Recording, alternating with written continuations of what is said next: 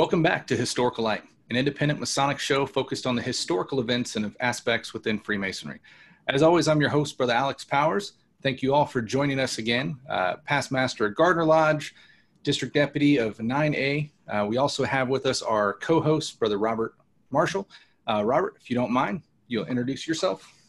Greetings, folks. Glad to be back. Robert Marshall. As always, I'm still here chained to my desk in Waco Masonic Lodge, where I'm a past master, current secretary. I'm a past district education officer, and serving with Alex as a deputy director of Kansas Lodge Research. Oh, yes. I forgot to mention the KSLOR this time. Well, I got it, so you don't get to now. Well, there you go. Stealing my thunder as always, Robert. Thank you. And then we're very lucky to have with us tonight Brother Justin Jones. Did I say that right? Yes. Brother, thank you so much for joining this evening. If you don't mind, go ahead and introduce yourself. Tell us a little bit about you. Sure. Well, my name is Justin Jones, like you just said. I am a past master of Grandview Masonic Lodge number 266 and Whitney Masonic Lodge number 355. I am also the content creator for Masonic Improvement, which is a blog and YouTube channel geared towards what it sounds like, trying to improve Masonic lodges. Wonderful. Well, thank you so much for joining us this evening. Brother Jones, what is it that brought you into Freemasonry in the first place? I grew up with it. My dad, he wasn't really very vocal about it or anything, but there was, square and compass things laying around the house, so I'd ask questions, and I knew he was a Freemason. And when I got out of the Air Force, I don't know, it just seemed natural to gravitate towards something, I can be involved, with other men and things like that. And so I asked my dad about it, and of course, he directed me to it. And what I didn't know at the time was that my grandfather, who 96 years old, still alive, was also a Freemason at the same lodge. So I don't know, it just that's what really pulled me towards it. I didn't know a whole lot about the esoteric concepts. I didn't realize that was even part of Freemasonry or anything like that. This was about the time National Treasure and everything came out. So I knew there was some kind of mystery associated with it, or I thought there was, and that plus the family tradition is really, I think, what drew me the most towards it. I wanted to be a part of something, first of all, that my granddad and my dad had been involved with, but also a part of something that was old and respectable and frankly, had some air of mystery to it, because that's very appealing to me. Yeah, definitely. I can totally relate with that. I've got family history in Masonry as well. On my case, it was a little different because I knew about the family history, but I didn't know enough about Masonry itself to really make that connection enough to care about it. And it wasn't until, years down the road, meeting my father-in-law, that I started seeing those neat aspects of Masonry that then kind of connected the dots to that family history that made it all the more appealing.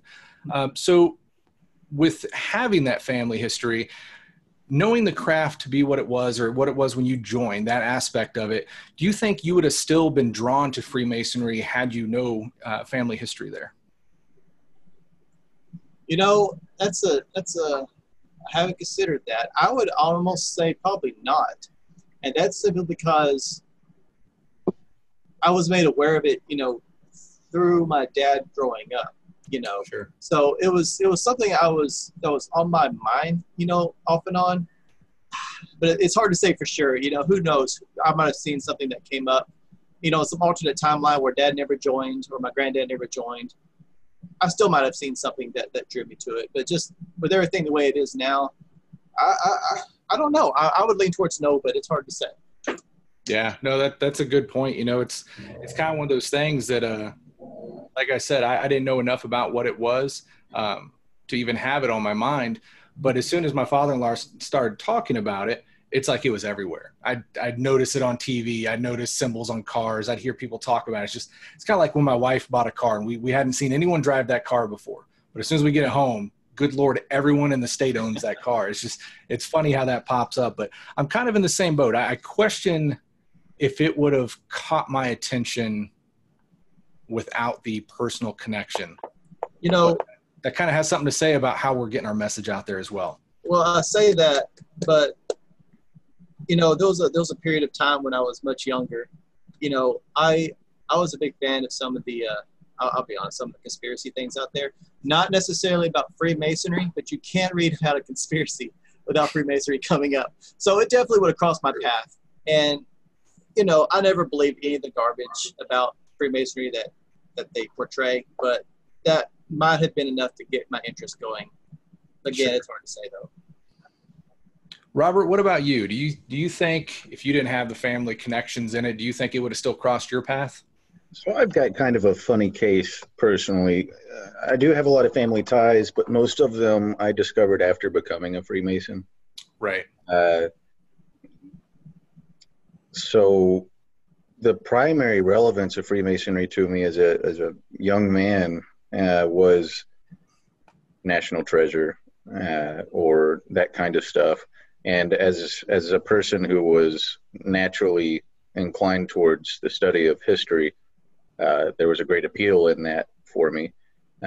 But it's hard to say. My great-grandfather passed away, and then my great-grandmother passed away, and I got their furniture, their bedroom furniture, a bicentennial furniture set. And I think we've talked about this before on here, but there was a secret rotating drawer in his dresser with Masonic coins and pins and a Scottish Rite patent. And I was like, whoa, what is this? A pocket watch, all kinds of cool stuff. And so that made me look into it. But if I'm truly honest, I don't know if it was more the National Treasure stuff or more the desire to establish a connection with my deceased great-grandparents that really pulled me into it. It's definitely a combination of both. It's hard for me to separate. Yeah. Robert, who doesn't find a secret compartment in a desk full of Masonic stuff and want to look more into it? That's, especially after watching National Treasure. It's like, whoa, we're onto something. Yeah, exactly. It was like, oh, that's not just a fictional story. Right. Well, especially around the timing of that movie. I mean, that movie was kind of everything, right? I mean, that brought it to the mainstream for the people that don't do the reading or the research. It put it in that media eye for everybody and really like, ooh. And, that's one of those things. And you start catching it different places and see the relevancy there. So, Robert, you said you obtained the furniture. Do you still have that? I do. It's still my bedroom furniture. Bicentennial set, little American colonial soldiers are the lining inside the furniture. And, yep, still got it. Secret rotating drawer and all. That is awesome. I totally expect a video of that at some point in the future. We could make that happen. That's awesome. You don't see those anymore, man. That's cool. So you didn't know them personally, or I can't remember the story. Yeah. So it's funny because, like I said, I don't think I was very consciously aware of any Masonic influence through my family. But after becoming a Mason, I was in a certain part of a degree when I had a memory of my great-grandfather sitting me underneath 3 pomegranate trees that he planted back in the 60s and telling me the importance of understanding what it means to have blessings from God and to what plentifulness means if you've got it and what you're supposed to do with it, and just different stories like that that he told me that obviously gained significance for me and meaning after I became a Mason. But sure. National Treasure came out, I think I was 13 years old. So I was ripe for Robert. I was ripe for it taking a hold of me and establishing an interest. And Justin said something. I don't know y'all's age, but I consider y'all to be at the very least in the same Masonic generation as me. And Justin, you said something at the very beginning of this already that the mystery appealed to you. And I think historically over the last 50, 60 years, Freemasonry has consciously and intentionally tried to step away from that mystery, erase it.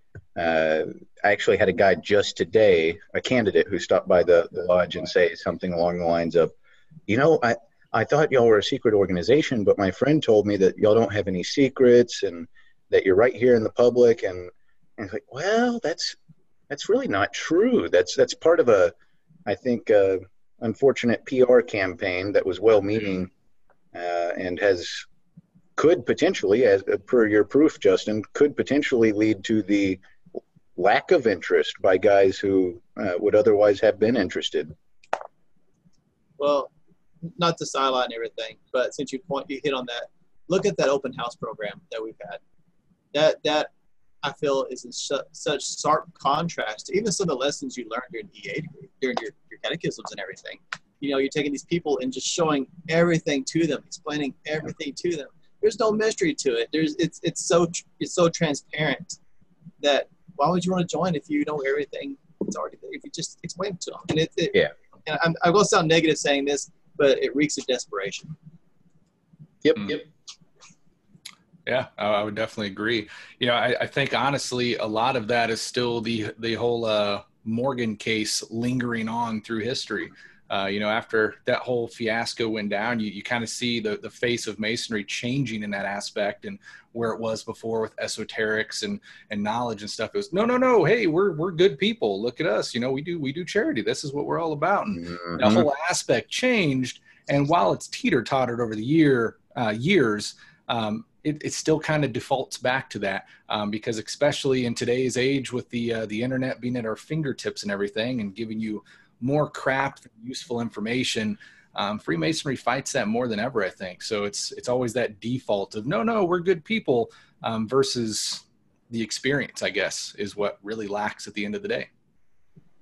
Exactly. Yeah, I think we're all on the same page there. Well, Brother Justin, we had you on today because you've got kind of an interesting story. So you came into Freemasonry expecting something, as we all do, that lure that we've spoke of here.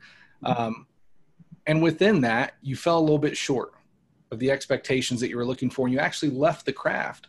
I want to see if you'll talk to us a little bit about what was going through your mind when you came in, what caused you to leave, and why you came back, and where you're kind of going from that point. In comparison, basically what we want to touch on is we do history on this show. We see in the history of Freemasonry how it was huge and such a deep aspect of so many lives, and that number is dwindling today, and the people that take it as serious as some is even a smaller number. So I'd like to compare what you think was that precedent in those times versus today that kind of makes those changes. Sure. I'll just start off with the story, and I'll go from there. So how I came to join the fraternity. I've already explained that. Just kind of what attracted me to it, what drew me, and all that. So when you think of Freemasonry, particularly I guess as a non-Mason, you have a certain mental image of the fraternity, and some things may be inaccurate. That happens anytime you're looking at any organization. There's always some things that you're going to be wrong with, and some things that you should reasonably expect to see. And basically what happened from the moment I walked into my first lodge room, the first time I went to the lodge and started meeting the brothers and everything, is these ideas that I had in my mind just kind of started to shatter, one after another. The state of the lodge, the transparency. I mean, they showed me everything right from the beginning. The dues were so cheap. The degree fees were so cheap. It was not hard to get into. I was one of those guys, and you hear about this. They'll go to a lodge, and they'll sit down with you right there, 2 or 3 guys. They'll ask you a few questions, and you're gold. They'll build on you the next meeting. That's your investigation. That's your get to know you period and everything. Happens right there the first time you come in. And granted, I did have a step up because, like I said, my family was from that community. They knew my family really well and everything. So no doubt that's a factor into how fast it was for me to get in. But I was expecting something more difficult. I expected some kind of more rigorous vetting process. I didn't expect it to be so cheap. I thought there was going to be some mystery. I didn't know they were going to walk me through the entire building and show me, everything there was. And so, like little things like that, one by one, these mental images I had just kind of, just shattered away. They went away. And I don't know. So I went through the degrees, and I had really good degrees, for what I knew at the time. And I still think today they're pretty good degrees. But, and I did the questions and the answers. I learned all the memory work and everything. It's just like I was supposed to. And there wasn't really emphasis on actually learning the word so much as memorizing the words. So I went through all this. I did the process. I did everything there was to do. And during the time that I was actually going through the degrees, it was very structured. You need to learn this, you need to learn this. This is what you're going to turn in. And that was really good. I enjoyed that structure. And once I got done with my master's degree, I turned in my work and everything. And that's it. It's just like, well, what do I do now? What should I work on? And everyone says, well, at this point, you just get out what you put into it. And I hate that. I hate that so much. That's a cop-out. I hate it so much. And so I was like, okay, whatever. And so I'm kind of aimless in the fraternity. I don't really know what I should be working on, who I should, what should my goals be? What should I be doing? And the lodge I was a member of at the time, they were downtown. They're still downtown. But it's one of those situations where based off, I don't know the technical aspects of it, but basically based off where they are, the electric bill is outrageous kind of thing because, they're not using it at a steady rate, so they have to have higher rates. And it's an older building. It was built in the 60s, so it had all kinds of maintenance problems. And long story short, to keep the lodge functioning in this building, they had to rely on fundraising. And they had a fundraiser that came through town twice a year. It was like a countywide flea market, and it went right by the front door of the lodge. So they would cook a whole bunch of barbecue, sit out front of the lodge, and sell it twice a year. And I noticed pretty quickly that was what most of our meetings consisted of. Planning for a barbecue, running the barbecue, or talking about how well the barbecue went.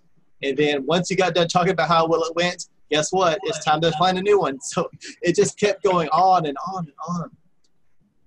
And, it was probably just like my second barbecue. It did not take long for me to get tired of this, And I'm helping out. I'm doing volunteer work, which I have no problem with doing charity. I have no problem with service, But if that's all I wanted to do, I want to join the Lions Club or something. And so I'm doing all this stuff, and it's just like, this is all we're doing. It's just like a glorified service organization. And at that point, I finished my day, and then I kind of stopped going. My dad, my granddad, they would get me to come eventually, but I show up every 2 or 3 months, and you're still talking about the same crap they were when I left. I wasn't missing anything, and so I just stopped coming. And what got me back in the fraternity was something always didn't sit right with me, because why is there so much ritual? Why is there so much memory work? Why so much pomp and ceremony just to sell barbecue? And so it's like there was like a conflict with what we were actually doing and what it seemed like we were supposed to actually be doing. And I started doing research. I got online. I found a few websites. Found some good PDFs. Eventually got some books, and I realized I was not far off. We were like in this state of denial where it's like, here's what you're supposed to be doing. This is what we built, but this is what we're actually going to go do. And once I realized I wasn't the only person that saw this, once I realized that there's people that had issue with the same thing, and foremost, once I realized that the way I thought we were supposed to be doing it wasn't far off, I came back. And that was one of the big reasons I started the Masonic Improvement. There were some other things that led up to it, but that's what eventually led me to starting the website. Is I got to put all these ideas in one place. I mean, they're all online. Nothing I've ever said on my website is unique. It's no original content. It's just, because it's all over the internet. But this is just me taking the ideas and putting it in one place. what was you had another question that kind of relates to that. Well, just kind of, historically, how masonry was perceived in those days and carried out versus today that can kind of lead to that same aspect, that loss of whatever you want to call it, so to speak. Could I kind of piggyback on that question? Yeah. Did you have an idea of Freemasonry that either at that time or since then you've understood to have been an actual historical reality for Freemasonry that was no longer the case? And you were disappointed by the fact that what you got in the present day did not match up with what Freemasonry was? Sure. I could, and I feel like I'm in a pretty unique situation because my granddad, I mean, you don't usually see this in men as old as he is, but and it sounds callous, but I mean, he's 96 years old. I can be pretty blunt about it. Usually when men get that age, their mental facilities kind of start to deteriorate. Mm-hmm. And my granddad is still a really sharp guy, and he went through the degrees back in like the 40s. So my perspective, he loves to talk about Freemasonry. So I know I have a really good idea of what he went through at that time. And I could tell you, and I can give specific examples if you want. Actually, I was going to Renee because it kind of ties into the other question. But I can tell you that the expectations for joining,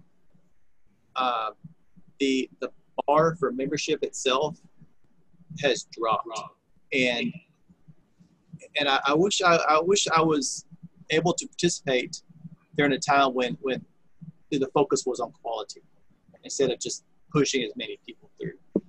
Yeah. But just to give like historic examples, and they'll tie into kind of what how my story goes, is like I said, my granddad, he joined back in the 40s, and he and another guy petitioned the lodge at the same time. And this was the first time for both of them to petition, and they both got a black ball or black cube or whatever you want to call it. And my granddad, he was talking to this buddy of his, I guess it was a buddy, this guy petitioned at the same time.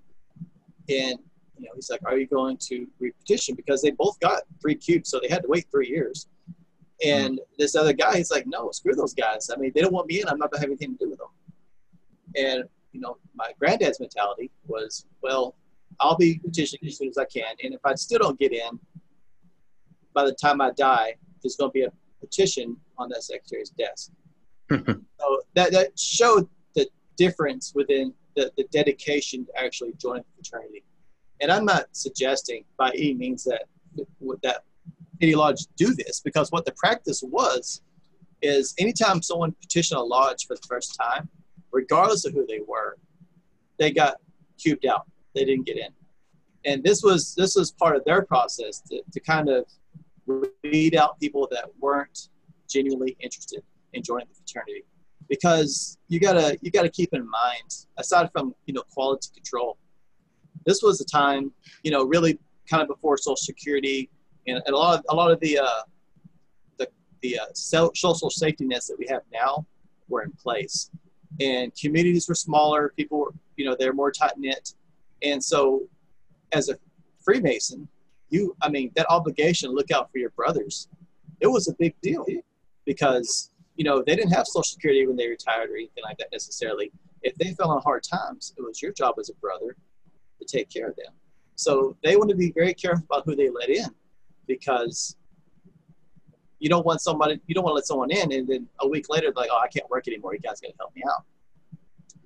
And not only that, but it made it more prestigious because it was harder to get into. Now, contrast that to now, like I mentioned earlier, with so many lodges, a guy can come in off the street, and I'm not picking on anybody, but a guy can come in off the street, say he wants to join, and he could leave that day with a fully signed petition with guys that he'd never met before. And what happens is that at that point, when you just let anybody in, a lodge is only as strong as its lowest common denominator. And that's not a very popular idea, because back in the day, it seemed like there was this mentality where we're only going to let people. Let me back up. It's a reverse mentality. Mentality now is we'll just throw everyone at the wall and see what sticks, right? And the mentality back in the day was we're going to have this really strict barrier to entry. And unfortunately, not all good men will probably reach that barrier, but this is going to make it harder for unworthy people to join. And I say that because, I've talked about this before, and men that I know are good have told me, well, I wouldn't have joined if I had got blackballed. I would never have come back. And I understand that mentality. I really do. Honestly, I don't know if I would have come back. But you got to look at it two ways. What's better for the fraternity? What's better? Is it letting everybody in and hoping that the good people stick around, and the people that aren't really worthy for the fraternity just kind of hopefully go away? Or keep that barrier high, and maybe not everybody will come back, but at least you're kind of ensuring that those people that don't necessarily need to be in a fraternity are in it. Mm-hmm. Crud, I just lost my train of thought. Well, in that train of thought, knowing we were going to talk about this a little bit, I pulled out some minutes. And obviously, this is a very limited perspective, right? One random set of minutes, and literally open to one random page. Wow. And this is the 1920 to 1933 minutes.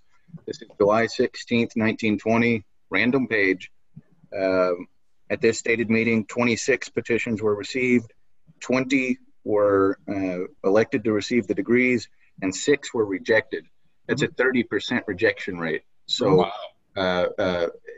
And I've seen statistics across the country corresponding to that rate from about 1900 on until the 30s and 40s, where about 1 in 3 guys got blackballed. And that's what you're talking about here. There is demonstrable historic evidence that we weren't letting everybody in. Mm-hmm. And this is kind of difficult to talk about because you're kind of opening the jar for. This is kind of a generational difference, I think. You have a certain generation. I'll just be honest, and I know I'm painting with a wide brush here. I'm not trying to pigeonhole anybody into certain characteristics, but there's exceptions. It's the boomers, right? They got into fraternity. It's what it is. Here we go. I'm not pointing fingers, but it's you. Well, they'll say the same thing about us, so it's fair. That's fair enough, yeah. But you had this, and if you look at the numbers, the graphs of the membership numbers across the United States, I mean that's who was coming in during that giant swell. That's the boomers, and they didn't really want to hurt anyone's feelings, and you can still see that today. So I know that's what the case was, because they really don't want to do or say anything that might hurt somebody's feelings and make them not want to join. And so when these guys came in huge numbers, they had totally different idea of how they wanted the fraternity to run than the predecessors. And they joined in such large numbers that they created change in the fraternity. And a lot of that change, kind of what I was talking about when I came in, that contrasted with my expectations. I'm being very cautious here. Was implemented by them, and this kind of ties into what I think the difference is, because when they joined, they were looking for very different things in a fraternity, and it offered things that were very different in terms of relevance to what we're looking for now in younger generations. Mm-hmm. And you could see that, and because the proof is in the pudding, because they had the majority membership of every lodge, right? And so the programs, and every Grand Lodge too, by the way. And so the programs you see today are what they implemented, right? So these lodges that focus heavily on charity work and raising money and turning around and giving it away. These lodges or Grand Lodges that focus on transparency and making it easier, making it more accessible, removing anything scary from the fraternity. That was the boomers. And it's not necessary. I'm not trying to pick on them, but since we had a whole generation pretty much skip out of the fraternity, these guys were in charge for a very long time, much longer than most generations are usually in charge of the fraternity. So what we see now is the byproduct of that generational gap with the boomers being in charge. Yeah. And again, like I said, we do owe the boomers a great deal of gratitude, because there's so many lodges now that would not still be sitting if it was not for these guys sitting in these empty lodges, honestly fudging the minutes in some cases to make it look like there was enough people to join so that future generations would have something that they could be a part of.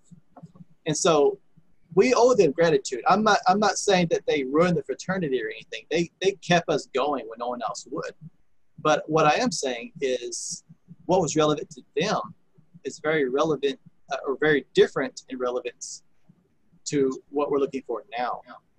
Yeah. I guess where I would hop in, and I'm right there with you on a lot of that. I guess where I would have to kind of give benefit of the doubt to the boomers is kind of what I touched on before, after we see with the whole Morgan case, where the platform of Masonry is presented to the public in a different manner. The boomers come in a generation where there's just, they're booming. There's just a ton of people, but they came in after the aspect where that Masonic connection had been rebranded to society as a whole. Well, then the boomers come in and it's a generation of joiners. There's all these different things to join, and it's a membership drive like you've never seen before. So, I mean, I think we see it on a bigger scale from them because there was more of them. It was a spike in the bar graph, right? Mm-hmm. But they're also taking what was kind of set up to them. It's like they're dealt a bad hand in a way. Because I honestly think, and it would probably been something else, but historically, if the Morgan event had not happened, the Grand Lodges had not shut down, Masonry kept on how it was, I think it would have kept a different face that they would have been handling at that point. So it's kind of like, once it gets tilted in that direction, it starts magnifying and becoming more and more that. And that kind of touches on a point that Robert brought up about comparing Masonry or wanting Masonry to be what it was versus what it is. And, that is a hard one for me to grasp, because I've had this conversation with guys several times, just because of the fact of, I'm a history guy. I'm obsessed with what Masonry was. Where I struggle with is saying that Masonry is different because people treat it differently. I see certain things and I'm like, I don't care. That's not Masonry. That's not the point here. So that's that whole, what it is versus what it was. That's a struggle with me. I don't know. What's your guys' take on that? I've had a couple of thoughts while both of y'all are talking about these things. One is a very particular thought that I've only, I guess, recently really kind of solidified in understanding, and it's a difference in the understanding of the phrase peace and harmony in Freemasonry. In the late 1800s, if you look through Masonic books and minutes, especially proceedings of Grand Lodges across the country, the phrase was very commonly used to refer to instances where things like rejections were coming up, or expulsions and suspensions. And what was being said at that time was, for the sake of peace and harmony being important in a lodge, we need to face these differences in our expectations for Freemasonry and keep these differing elements out. So it was stuff like guys just, maybe it would have been in charity, or basically they were head on addressing disagreement, and trying to clear the lodge of problems it had to establish peace and harmony, but they weren't necessarily ignoring problems or refusing to discuss them. Whereas today, over and over and over, I've always seen across the country, anytime an argument starts to come up, guys will shut it down by saying peace and harmony, peace and harmony. Oh, yeah. You know, if this is going to be something we're going to disagree about, let's just not talk about it so that we can have some peace and harmony. And that's just not the classical understanding of what harmony was. Well, sometimes the conversations you have to have are the hard ones. Yeah. You gotta have those hard, you exactly. know, and I know exactly what you're talking about, Robert, because I see it all the time. Instead of just, you know, being a man and being able to agree to disagree on something, we just avoid the situation altogether and not have any conversations. Well, hell, that's why you see lodges with dues from 50 years ago still today, you know, because no one ever wanted to bring it up because no one wants to start a fight. Mm-hmm. The other thing that came to mind while both of you were talking is another new thing I've kind of solidified, and that's where, since we picked on boomers, I'm going to pick on my peers, where millennial Masons have really latched on to this idea of blaming boomer Masons for the problems of Masonry. And I'm not picking on you. Statistically, I can find where certain elements of a decline in Freemasonry began before the boomers were even Masons. And that they were inheriting a certain kind of, Alex referred to it as joiner masonry, a watered down version, in such a way that there's not a guy alive today who remembers Freemasonry when it was at its more or less peak, if you will, with percentage of Masons per capita instead of just total numbers, because you know, we call them boomers. The boomer population skews the numbers in a lot of ways to make it look like Masonry is peaking later than it did. So you go all the way back to the 1920s, late teens, when it really truly peaked. And it gets more interesting because in the late 1800s across the country, you can see minutes and speeches and newspapers where guys are talking about our order's almost dead. We're running out of Masons. This thing's about to collapse. And then within 20 years, they're reaching their biggest peak of all time at 1919.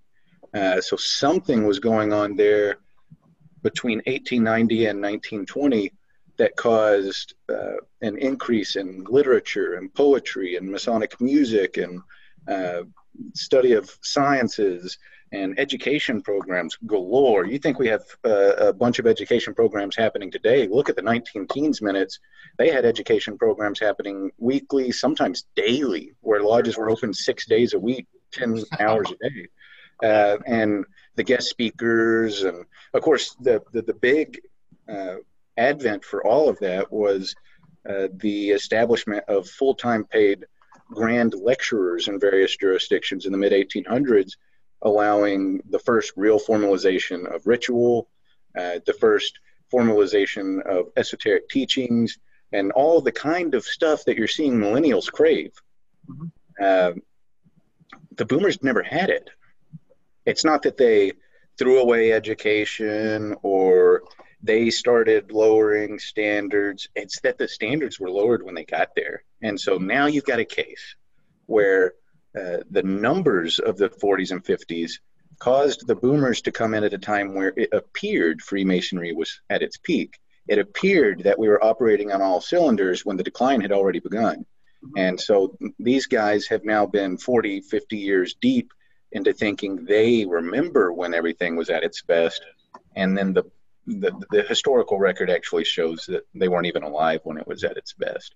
And so the bone I would pick there with millennials is one that I was guilty of for a long time, and pointing the finger at boomers. It's not their fault. And we can see evidence of it. All three of us, I imagine, in bringing education programs. Justin, you talked about how at your lodge, it was a barbecue lodge. I call it fish fry Freemasonry, right? Where nobody really knows what we're supposed to do, so we're going to busy ourselves with fish fry.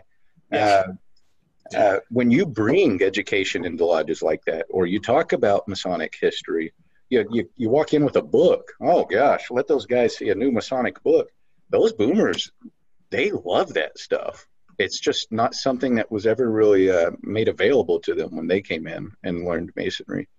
So we have to, I think the most important thing we can do is there is a gap that Justin referred to, the lost generation of Masons between boomers and millennials. Bridge that gap. And the only way we're going to bridge that gap is getting the existing boomers right now on board with the direction with millennials. And it's going to be doing things like what we're talking about here, looking at the history of Freemasonry and figuring out what sorts of things appeal to all of us and build on some kind of common ground. Yeah. I just want to clarify something real quick, if I may. Just to be totally clear, I'm not bashing boomers at all. No. I know y'all know that. I know y'all know that. Just to kind of clarify for your audience and everything. I was just pointing out, due to that gap, I feel like a lot of the programs we have today are the result of them being in charge for a long time. It's not necessarily. I mean, it's them implementing what they want to see in the fraternity, what they think is best for the fraternity. I'm not suggesting, anything negative. And what's really interesting about what you're saying about that gap, Robert, is like my granddad will he'll basically after he got in, the focus, and you could tell just from listening, was on the ritual, learning the work and everything. And that's what was important. Learning the work, getting it as perfect as you can, putting on the degree as the best you can. You won't hear him talk about education or anything like that in the lodge.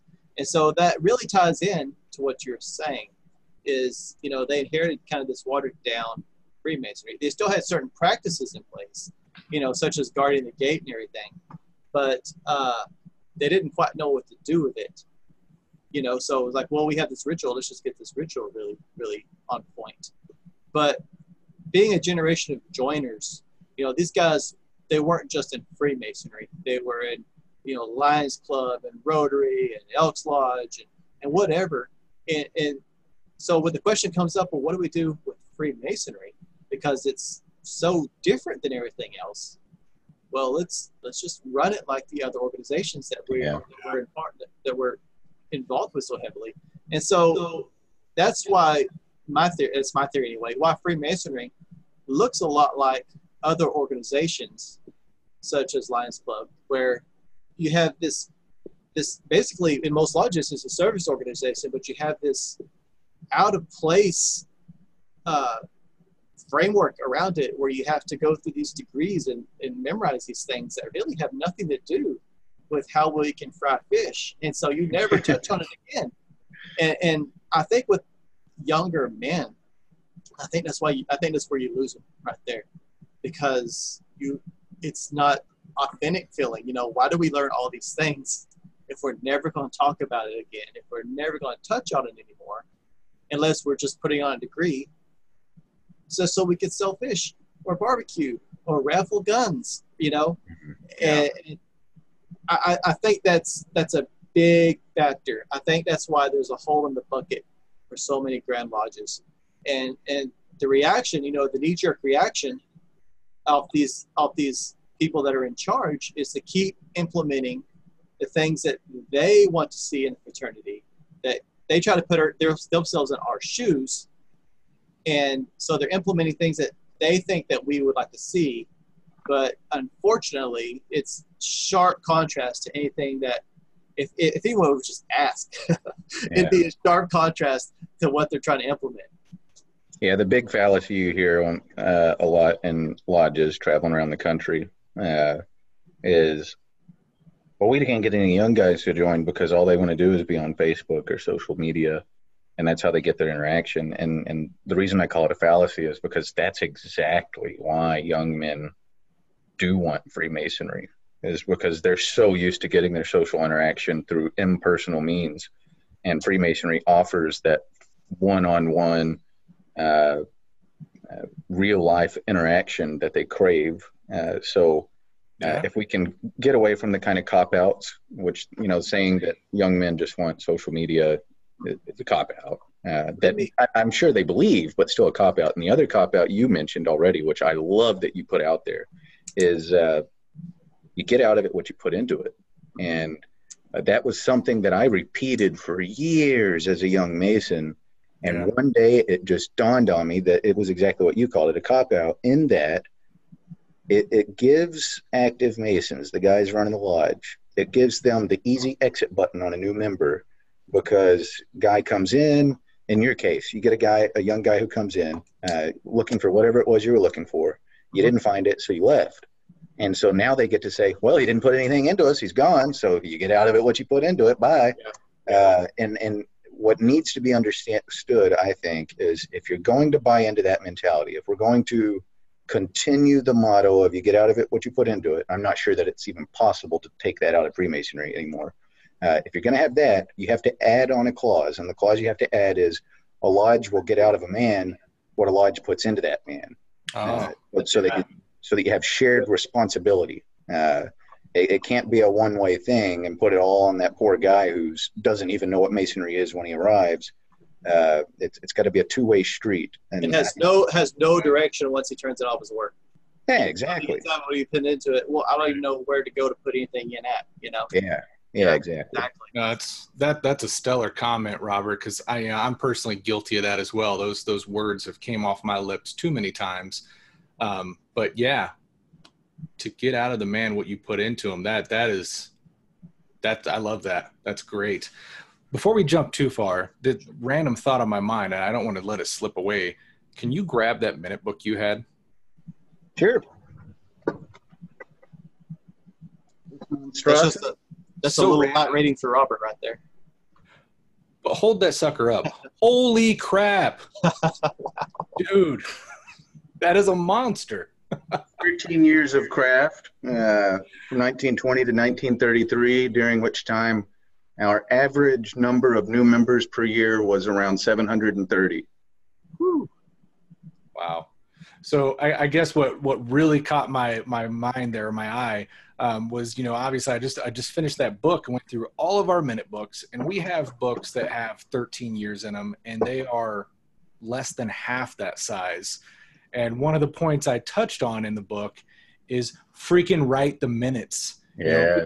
Minutes are, Joe and Tom and Greg were here. We opened and closed. What? That's not the only thing they did. and the minutes when it comes down to it are history. And seeing a book that big is just like, thank you. Because, they actually wrote stuff. They documented history in there. That's fantastic. So, but anyways, I wanted to point that out, because that was that was phenomenal to see. One of the things we talked about was seeing the size of the craft kind of fade over the years. But one thing that always catches my attention looking back, and I hate to even mention this because I can't say exactly for sure what book it was or when or where at. I want to say it's in Pike's Esoterica, but it blew my mind. I'm reading through it. It was Pike for sure. I just can't remember which book, but we're talking about Pike's, 1800s. And he mentions in Lodge the exact same issues we see now, that, maybe 20% showing up. And out of that, maybe a couple that are even into the esoterics or know what the heck it is. And when I read that, it blew my mind, because I had this, connotation of the past and just, it's dream masonry. And you read that, it's like, holy crap, it's always been this way. Yep. It puts it into a whole different perspective there. But yeah. I think, and this is just something I toss around in my head sometimes, but I think, the true, what I would consider to be true Freemasonry, like deep esoteric, deep observance of actual practice of fraternity and things like that. It's only for a very small number of people. Yeah. And we talk about numbers a lot, and I know you guys probably feel the same way, but we can't I don't let numbers, to me, numbers aren't really the guideline for success. That's not, but it's, the numbers represent the demand for the organization. And that in my mind is what shows what if we're doing something right or not. So just for anyone that's listening, we're talking about numbers a lot, but I wouldn't suggest, that numbers are a good thing necessarily. If you're just letting anybody in, and you think that means you're a healthy lodge, no, I mean, you could be letting someone very toxic into your organization. Right. And well, especially with the transition that Masonry has taken, the numbers that you're going to get are in the opposite direction than what you're actually looking for. So yeah, especially in today's day and age, I mean, that's how we kind of got to the decline that we got, was by going after those very numbers. Yeah. I've had this conversation before, and someone asked me at one point, okay, how do we fix it? I'm in a very strange place because I'm a historian, yet I'm esoteric minded. So I've got these two different perspectives on it. The historic side of me, well, it kills me because I love our buildings. I love everything that we've accomplished, and that stuff sticks with me. So I don't want to see the buildings go. It hurts me to see them crumble. It hurts me to see them sold. But the esoteric side of me says, you want to fix it? Okay. Scrap all your guidelines that you see today, worrying about dues, worrying about buildings. I think if we could handpick the guys that we want, don't charge a dang thing, meet in a barn or a cave, you could probably have the most epic Freemasonry ever. Mm-hmm. The dues don't make the Masons. The lodges don't make the Masons. It's like-minded individuals after that sole purpose. But where we are right now, it's hard to get there, especially in a town like Gardner. We're a smaller town, so we're fighting to get guys in the door in the first place, just because we don't have as many people. The other difficulty we have in this particular area in Johnson County, we're in a big metropolitan area, Gardner being on the very edge of it, basically. But within Johnson County, we have 11 or 12 lodges within 15 minutes of each other. Yeah. And they're all struggling. Yeah. So, it's one of those things that you're all trying to dip out of the same pot, and, you get to that point where you're just taking a take, because if you don't, you die. Yeah. Double-edged sword. Something I've always believed is that lodges need to be more fluid, and Grand Lodge structure makes it very hard. But I always believe the lodge should be small. No more than 30 people.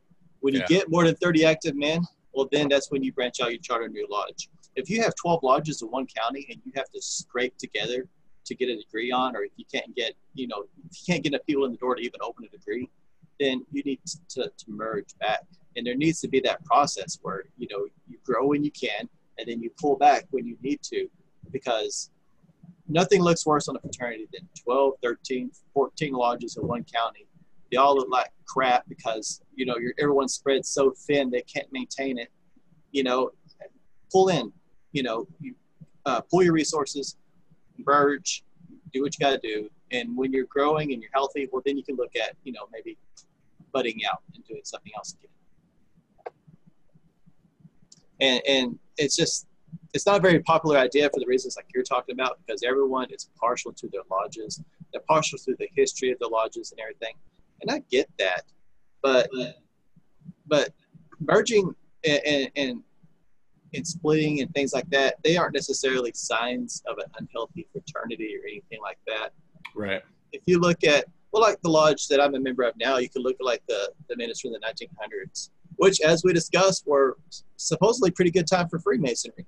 But just due to changes in society and the world getting bigger, you had this pretty good sized community with all these little farm communities around it. And guess what? Every one of them had a lodge. But once roads started getting more well developed, everyone started getting automobiles and everything, it just made sense. They merged with this central lodge, and no one would say that things were unhealthy at the time. I mean, this was during a very, what most people would view as a very healthy point in fraternity. It just became necessary. Yeah, from a history perspective, that's one that always kind of grinds my gears, is when you get to talking or having this merge conversation, you'll get guys saying, well, if my lodge merged with the nearest lodge, I'd have to drive 20 more minutes to get to lodge. And being guys who've looked at the history, we know there were people riding their horseback 40 miles to get to lodge on a regular basis, a regular enough basis to become past masters. And now we got guys who are bothered by 20 extra minutes in an air-conditioned 60-mile-an-hour vehicle. So that's one that kind of grinds my gears. But in line with all this, I've run a couple of studies. One was comparing county by county. This was just for Texas, but this one showed that by far rural counties have a much higher per capita Mason to citizen number. So you have higher percentages of the population joining rural lodges, which I think is interesting. I think that shows that the rural lodges have done something to maintain relevance in their particular kind of communities that city lodges have failed to do. And the other study I ran, I put out a while back, it's out there on Facebook and a couple other places, was looking at some of the numbers both of y'all are talking about, whether it be the dues conversation or numbers. And what I was looking at was national, not just statewide, but nationally, the number of lodges to Masons, as well as the dues for the dollar's worth. And ultimately what I found was shockingly that since 1924 to the present day, we are currently operating about 70% of our infrastructure, looking at the number of lodges, with less than 7% of the resources. And that correlates to both the number of Masons as well as the amount of revenue being produced by dues. And that's incredible. That we're even still that we are doing that. That ties into. I've said this before. It's mind-boggling when you think about it. How well our forefathers, our Masonic forefathers, built this fraternity.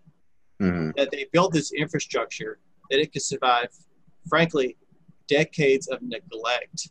Mm-hmm. To still be in a viable state 40, 50, 60 years later. Now, it's on the threshold, in my opinion, where we gotta wake up and do something. But that just speaks volumes of like what you're talking about, Robert, of how well they built everything that we could run on with such a minimal amount of money and manpower, because it was so well. They had such good foresight, and it was so well made at the time. The good news is all this gloom and doom. The good news is there's signs for hope. So there's shows like this one sprouting up. There's shows like Masonic Improvement sprouting up, and mostly being led by younger guys. But you're also seeing now there's boomers putting out YouTube videos about Freemasonry. Yeah, and some pretty interesting ones at that. And I know the Grand Master of Kansas, that guy's popping up in videos all over the place this year. So I think the fraternity is kind of, we're turning a page. I think we are poised to have a surge in Masonry. Is it going to be numbers? Don't know. I'm not saying it's going to be the explosion in numbers everybody keeps hoping for, but we're obviously seeing an increase in Masonicons where esoteric, historic, and ritualistic research is being presented. You're seeing an increase in an interesting number. Over the last 15 years, one age bracket has increased, and that's young men. That's guys that are millennials or very close to that age bracket. And that tells us that there is an emerging interest in the most important people of any era, the young men, the people who are going to be around for the next 50 years. It's not all doom and gloom. What's that? If we don't drop the ball. That's right. If we don't drop the ball. That's a great point. Well, in efforts to start bringing it home, guys, we're going to send it around and kind of wrap it up with some final thoughts. Brother Justin, go ahead and start with you. Sure. Final thought. I want to touch on what I just said with Robert. If we don't drop the ball, if you do any kind of research, like it's not even necessarily research, there's a growing trend, and this is going to sound dorky, but I'm going to bring it around. There's a growing trend in young men and men my age, kind of getting up there compared to Robert. But we're looking there's these websites that are sprouting up, you know, like Art of Manliness and Order of Man. And these basically, it's how to become a better man. And I'm not going to go blame anyone, you know, any generations on this, but you have these young men who are looking, they're craving this kind of mentorship. They're looking for how to actually go about becoming better men. What was used to be a very obvious process, there used to be men in the community that were obvious. You had cultural icons and heroes that made it very clear what was expected of you to be a man. It's so ambiguous now. And you have these young guys looking for these things. And this is, in my opinion, what makes Freemasonry so relevant today, is because it offers a framework and a guideline on how to not just become a man, but a better man, and gives you the opportunity to surround yourself kind of like a iron council, you know, of stronger, of good men. You know, what's the scripture? Iron sharpens iron, you know. And so it's like a mastermind group, and that's where we as Freemasons, that's where the demand is. That's where we have to catch that ball before we drop it. We have to, when these young men join, this is what we have to offer. We have to mentor them. We have to teach them, you know, and you don't have to create any new kind of information or anything, because really everything you'll learn about Freemasonry, all the questions and answers, the lectures, they lay out what it takes to be a man and how to improve. All we have to do is actually teach people these things, and we got them, because now we're offering what we're looking for. And that's what I was looking for without even knowing it, because a lot of these guys will come without realizing that's what they're looking for. But that's what I was looking for when I was coming in. And if I had been sat down and shown these things, it feels and I'm not saying young men have to be spoon-fed, but if there's some kind of actual educational program that's actually teaching these guys these things, you're gold. And Freemasonry will go on for generations to come. Well, maybe not generations to come. You know, we got to adapt to the times. Obviously, I'm talking about something different than what our forefathers were looking for. But we have to start adapting these practices to the generation and teaching these things. Definitely. And I guess I'll go next just so I can kind of piggyback off of what you said there. Yeah, I mean, that's phenomenal. And this generation basically looking for that guidance and that wanting to be better men, it really does. It comes down to that mentorship aspect.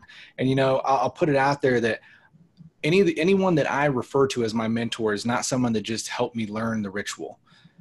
The ones that I refer to as ritual or as my mentors are ones that not only help me in lodge, but have taken the time to help me in life. Mm-hmm. And I have a few of those individuals that I will term as my mentors. And none of those, I mean, one of those never helped me with any. I've never belonged to the same lodge as he has. I've sat in lodge with him, but it's more that mentorship on that deeper level. And, you know, it really kind of brings me back to the fact, because we've talked before about, you know, internet masonry, or, you know, doing without the lodge buildings, without the dues and all that. Well, then why come? You know, if you're not getting what you're looking for in lodge, why are you still there? Well, you know, that's a good question. Why do you still go to lodge? And I think it really comes back to something in just that aspect, is you're still taking away something from those guys there. Something's still drawing you back. It may not be the ritual or the Masonic esque that you think you're looking for, but you're finding other value there in some which way. And I know that because we have one guy at our lodge that really doesn't get all that much in to the ritual side of it. He does great at it. He's just not that into it. And I've asked him before, well, so why do you come? He goes, I just love these freaking guys. They make my life better. You know, well, you can't cut them down for that, can you? If you ask any Mason, what was your favorite Masonic experience? No one is going to say, man, I read this book 6 years ago, changed my life. No, they're going to talk about, man, I sat down with Robert and Alex, and we had a 2-hour talk, and it was like the best experience of my life. Or I went to this lodge and they conferred this amazing degree, or we went out for drinks after, and we just had these great conversations. It's the human interaction that you cannot replace. I mean, reading's great. Research online is great. Watching videos is great. Podcasts, it's all supplemental, but it supplements one-on-one or human face-to-face interaction. And that you can never do away with that. That's why Freemasonry that's why we still do it the way we do it, because that is the heart of everything right there. Yeah, no, totally. And I mean, to tie it into the historical aspect, we see that go so far back. To bring up Pike again, him working with Mackey, just you see that so much through that want and desire for that mentorship, to kind of mold you, chip away at your rough ashlar, so to speak, and kind of take you on to the next level. So yeah. Robert? Yeah, this is good stuff. So I'll say I agree with both of you. That human interaction, as Justin put it, is crucial. If just going out and researching and writing or reading about this stuff was enough, then Manly P. Hall would have never become a Mason. So here's a guy who spent a significant portion of his life researching esotericism and history of fraternities such as ours, and obviously got something out of it because he kept doing it. But then he became a Mason because he was missing something. Whether he got that or not, there's a lesson therein that one of the most famous esoteric writers of the 20th century was already one of the most famous esoteric writers of the 20th century and then became a Mason. And it's because this human interaction is so important. As far as what we're doing with these numbers, whether they're low or high or whatever they are at any time, there's an important question we have to ask ourselves as lodges. Are we making Masons, or are we making good men better? Because if all you're doing is making Masons, you're wasting everybody's time. Yeah. You have to be making good men better. And I've seen two different approaches to understanding the ways you can do that. One was from an Indiana Grand Master that I think of it every day because it makes so much sense to me.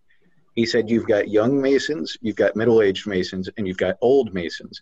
And he wasn't talking about how many years you've been on the earth. He was talking about how many years you've been in Masonry. And he said, the young Masons, the new Masons, whether they're 20 or 70, they want education.